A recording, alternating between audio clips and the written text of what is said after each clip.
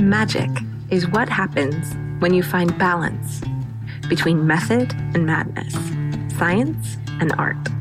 Welcome to the Magic Maker Podcast, the place where entrepreneurs who want to find magic can access aha moments and simple steps to big dreams. I'm your host, Jay Nicole Smith, but you can call me Nick. Let's get started, shall we?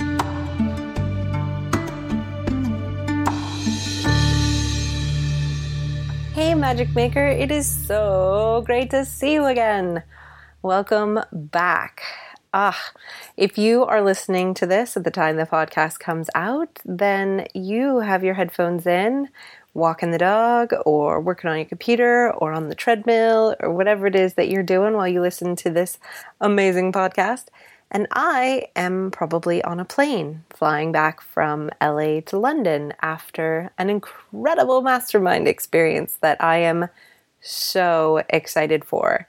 I really can't wait to share the insights from this amazing group that I'm a part of, and I will tell you more about that in a future episode.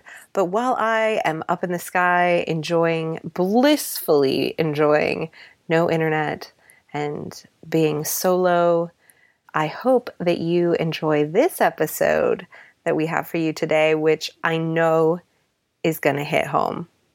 I have yet to meet anyone who is not affected by the topic that we're talking about today. I think we get more confident and it gets easier for us to be resistant to what we're talking about today, but definitely it's ingrained in us that we need proof in order to prove ourselves. And we're going to dive into that today as we explore some ways to get outside of that paradigm. So let's just get straight in there, shall we? And let's make some magic.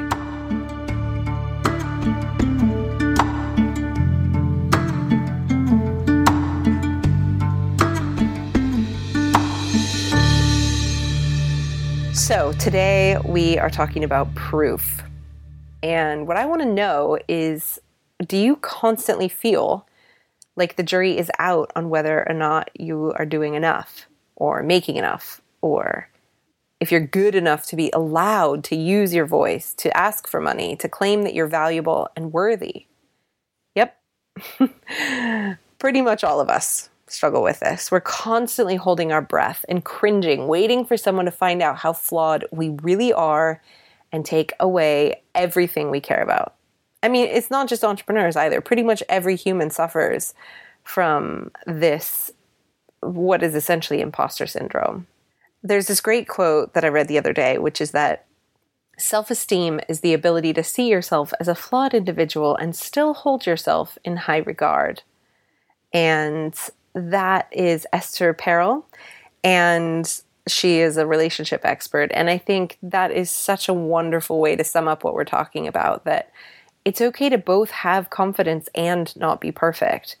But somewhere along the way, we learn that we must be flawless in order to actually like ourselves and to be able to hold up our hand and say, hey, I'm a valid human, worthy of air and getting paid. It's crazy, right? But here's what I've noticed that it really boils down to, especially when you are an entrepreneur and you're not only putting yourself out there to ask for money, but also when you're spending a lot of time in peer groups where, like it or not, comparison becomes like the name of the game, because we are constantly trying to rank ourselves in a hierarchy. We are going to talk about that more next week.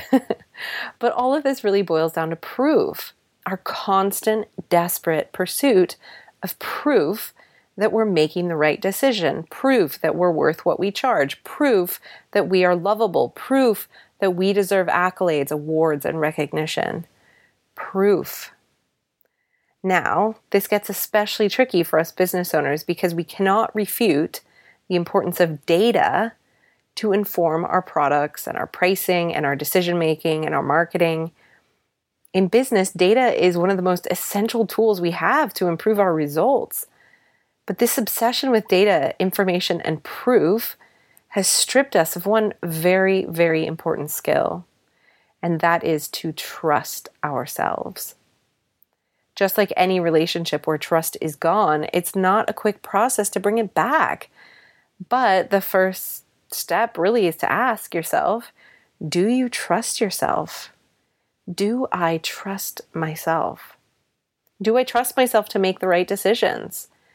And like, there is no right or wrong. We'll get into that later, but do I trust myself to make the right decisions? Or do I need to ask 100 people? Or do 1,000 hours of research? Do I trust myself to charge the right prices? Do I trust myself to handle conflict effectively? Do I trust myself to get my to-do list tasks done? The further we get into fear and reliance on proof for our worthiness, because we've been taught that we should only accept things as true when we have data to support them, the farther and farther we get away from being a good leader, an effective decision maker, and a wise investor. Pretty much all the things that make us successful entrepreneurs. Worst of all, if we can't trust ourselves, we probably don't trust other people either. So we get into this cycle of not trusting ourselves, so we seek validation from other people, experts, coaches, partners, friends, parents, whatever, and then not really believing or trusting what any of them suggest or say. So we're back at square one, having done all kinds of mental and emotional gymnastics, but not being any further along. Here's the deal. Data is great. In most areas of your business, it is essential. But there are a few areas in your life and business where you will be more effective, not to mention happier and more confident, if you can cultivate a deep sense of trust in yourself, a knowing. Trusting yourself isn't always about getting it right. You're not always going to know the right thing, and you will make mistakes. You may regret some things. You may look silly now and then. You may even have some experiences you perceive as colossal failures. But they're not. It is all part of the journey.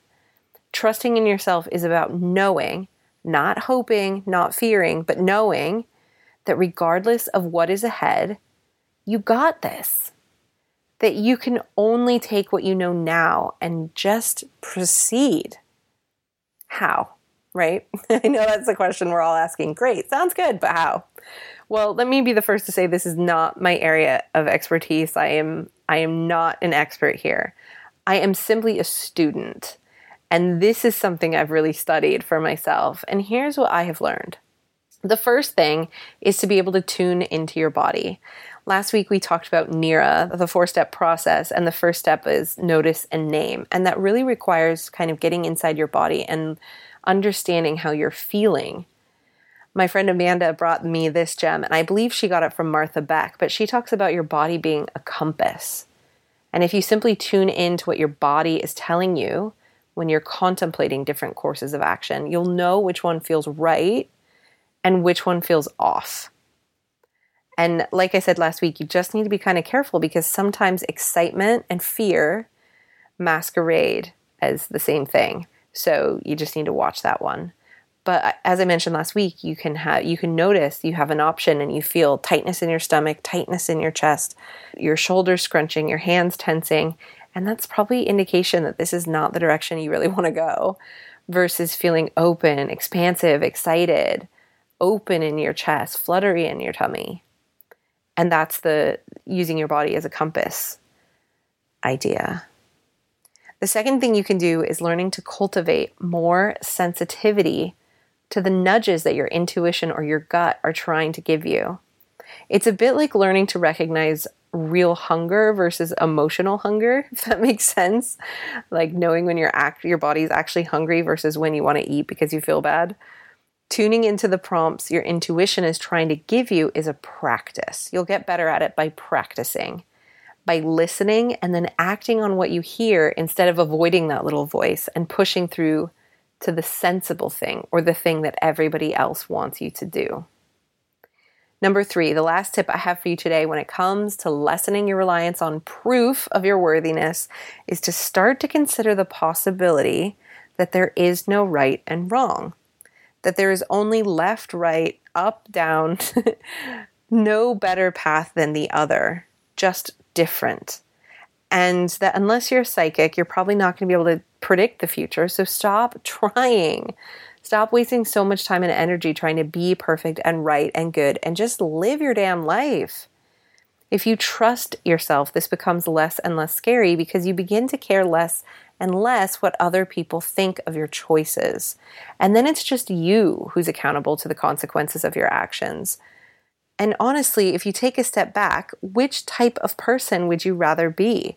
Someone who's paralyzed to move forward because they can't stand the idea of taking a step that might later be discovered to be imperfect? Or someone who gets to their destination so much quicker and happier that they don't ever really look back and wonder which steps were right or wrong. They just keep moving forward. It's a pretty obvious choice, right? Because good, bad, or indifferent, when you look back, you're probably not going to wish you'd done it differently anyway. So who cares? Get moving. Okay, Magic Makers, that is all I have for you today. If you found something useful in this episode, I would love it if you take a screenshot, share it in your Instagram stories, and tag me at J. Nicole Smith. Head over as well to our free Facebook group at facebook.com/group/magicmakershq. This is an amazing community where we are talking about all the stuff that happens inside these podcasts and much, much more. And in the meantime, I encourage you to go out and live our Magic Maker Manifesto to do good, be real, find happy, and build brands that matter. And I will see you next week as we dive in to the dreaded hierarchy. Lots to discuss. I'll see you then.